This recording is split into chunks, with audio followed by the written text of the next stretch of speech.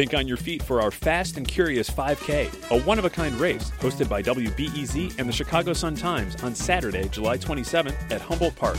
More info and early bird registration at wbez.org/events.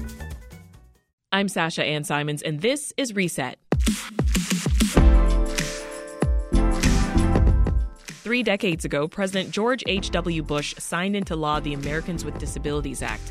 The legislation prohibits discrimination against people with disabilities and requires all newly constructed buildings to be fully accessible. And yet that's still not the case for nearly 20% of all transit stations across the country, according to federal government estimates. The Chicago Tribune reports 42 L stations in our city are not accessible for people with disabilities and haven't been upgraded in years. But change is on the way, thanks to the All Stations Accessibility Program, or ASAP Act. U.S. Senator Tammy Duckworth pushed for this provision to be included in the federal infrastructure bill. As most know, she has physical challenges due to battle injuries that she suffered in Iraq. And right now, even she doesn't trust riding the L. I've tried several times and I've just given up on it because I just never know when I get to a station, first of all, whether it's even going to have an elevator, or if it does, whether or not the elevator is going to be working. And it just gets to be so overwhelming and not something I can count on. You know, when you're trying to get to work, you're trying to get to an appointment, you need to be able to count on your transportation method. And unfortunately for people with disabilities, the L and most mass transit systems that are legacy systems, they're not reliable in terms of whether or not you're going to have access.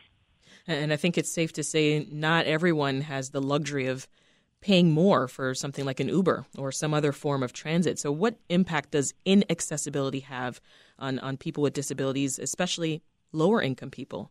It means that they can't get a job or hold on to a job. It means they can't get to school, or they're limited to what's available in their immediate neighborhood. It shrinks your world and your options. You know, when we actually want people to be able to live the lives they want and be as productive as they want to be, and they find that they are constrained by the public transportation system. The ASAP Act is based on the CTA's 20-year plan to place elevators in all of its stations. Can you tell us more about that? Yes. So we in Chicago should be very proud of the ASAP Act because it did come from CTA. I remember Dorval Carter, the head of the CTA, gave me a call and said, hey, I want you to come tour one of our stations that we have renovated. It's fully accessible, and I want to talk to you about the ASAP Act. It's our initiative in Chicago to make the CTA fully accessible in 20 years. So I said, yes, I went on the tour, and it was lovely. It was just so wonderful. It'll be good not just for persons with disabilities, but for moms with strollers, you know, people with lots of bags, all of those types of things. And I said, so 20 years? He said, yep, this is my initiative. It's going to be done in 20 years. And I said, so basically a half century after the passage of the ADA? That's how long persons with disabilities are going to have to wait? Half a century? Can't we do it sooner? And he said, well, we could. And he said that disability access has always been a top 3 priority, but when you have limited amounts of money, the CTA is always going to choose safety over anything else. And I couldn't agree with him more. And I said, well, I understand when there's limited resources, you're going to choose safety, and you should. And so the updates come later, and it keeps getting pushed back. I said, what do you need? He said, well, if you could have some sort of funding that was fenced off specifically for accessibility, then we could make it happen much sooner. And so that's what I did, was I took the ASAP Act and adopted it for nationwide and came up with the cost share and this money that is fenced in specifically to making mass transit stations accessible. Speaking of the funding, it's $1.75 billion in grants for transit agencies to make their stations fully accessible across the country. Now, it's half of what you wanted, Senator. So what exactly is this amount going to go toward? Well, I wanted it to be a 10-year program, and what has been authorized is actually the 10 years at $2 billion a year for 10 years. But it's like you have a bank account, but you have a credit limit that I got approved was for 10 years, but we only have enough money for 5 years, which is the 1.75 over 5 years with an 80-20 cost share, so the local government only pays 20% of the cost. This is just a down payment. We're going to get the remaining money, and in fact, the Biden administration and Mayor Buttigieg, who toured one of those stations in Chicago, agrees with me that we need to go for the 10-year time frame, but this gets us started. And my goal is to make all transit stations in the entire nation accessible. What kind of input have you received from the disability community here in our region about the changes that they want to see? Well, I mean, not just input, but just support and partnership. I will tell you, Access Living in Chicago and lots of other organizations have been so helpful and cooperative with even just the writing of the legislation and how to word it. And so they're going to be part of the process of providing insight as to what needs to be done. One of the things that they wanted to talk about is that it can't just be for mobility impairment. Yes, wheelchair users have a unique disadvantage to accessing some of these stations, but remember that what prevents your access could be somebody with a visual impairment. When you go to ticketing systems that are fully just touchscreen and Braille no longer exists, then that's a barrier for someone, with a vision impairment. There could be issues with cognitive impairment or hearing impairment. So what I heard from the disability community is, let's look at all disabilities, and there are so many things that we can do. Yes, it's about elevators, but it's about more than just elevators also. Well, what else will you be pushing for then with this act?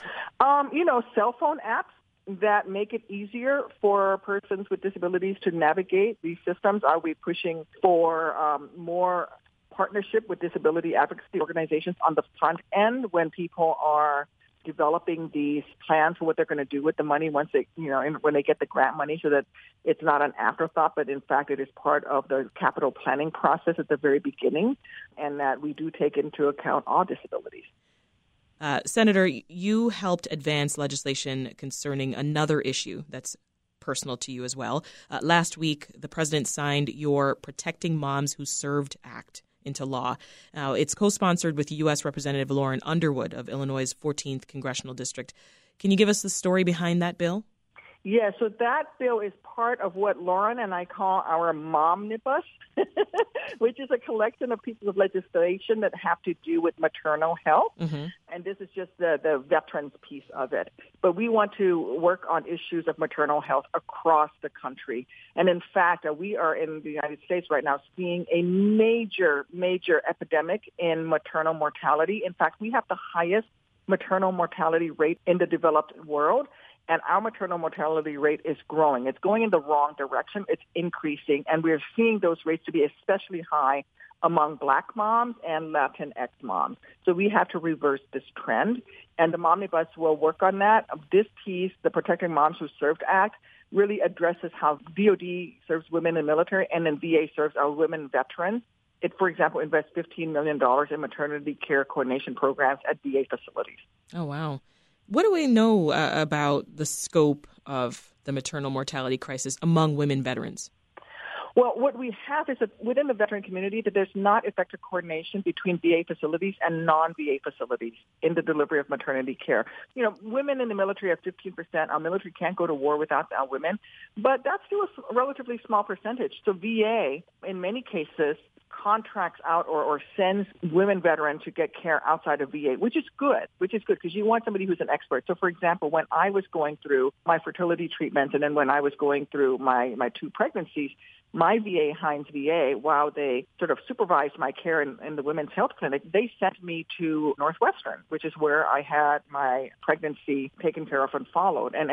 But that connection between the VA facility and the non-VA facility that the patient chooses oftentimes is not a very good connection, and there's not a good coordination. So we have to fix that, better access and referrals across the community, and then also look at behavioral, maternal, mental health risk factors in prenatal and postpartum periods as well. Well, yesterday the White House hosted a day-long summit on maternal health. Why was this summit held? This is more than just making sure that everybody has breast pumps. It's about making sure that we reverse the trend that is happening in this country of increasing maternal mortality rates and severe maternal morbidity among veterans and among women of color in particular. We have to reverse this trend. It is shameful that in 2021 we're seeing more mothers dying as a result of pregnancy and childbirth, and that is especially high among women of color. Yeah. What do you think is causing high maternal mortality rates among women, especially Black women here in the U.S.? Where are we falling short in this country? Well, part of it is listening to the moms, particularly a case among women of color is that their symptoms and their concerns often are not as well listened to by clinicians and those in the healthcare community. I think we've all heard the famous case of Serena Williams, the famous tennis player. She knew that she has a history of blood clots. She, I think, takes medication for it. And even as she gave birth to her child, she recognized what those symptoms were, and she was experiencing them. And even as Serena Williams was not listened to and almost had a very negative health outcome. I think she almost died as a result of giving birth. So we need to make sure that there is a cultural shift as well within the healthcare community to better listen to moms of color. But across our country, we have issues of coordination and childbirth preparation classes, parenting classes, nutritional counseling, breastfeeding support. All of that is not where it should be, and that's what we need to do in order to reverse this trend of maternal mortality. Well, Senator, we started our conversation discussing infrastructure, but there is another major piece of President Biden's agenda that's waiting for action in the Senate, and that's that $2 trillion social spending bill. What is the latest on negotiations? Is it going to pass the Senate? I think it will pass the Senate. I think we're buttoning it down this week.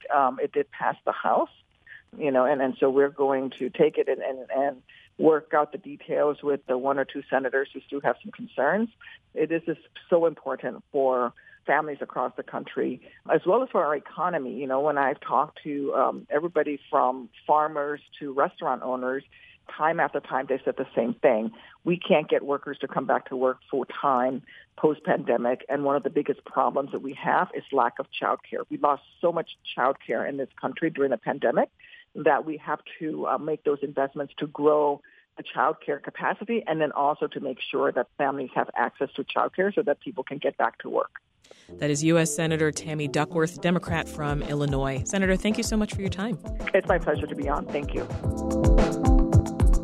Well, that's it for today's Reset. If you are a regular listener to the show, you followed our coverage on transit justice issues, like in our Closing the Gap series. Public officials like Senator Duckworth listen to our coverage, and you can join in by subscribing to this podcast. And please do give us a rating. It helps people like you find us.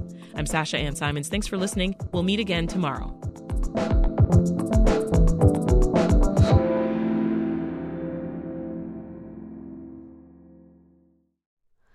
Hi, it's Terry Gross, the host of Fresh Air. We bring you in-depth, long-form interviews with actors, directors, musicians, authors, journalists, and more. Listen to our Peabody Award-winning Fresh Air podcast from WHYY and NPR.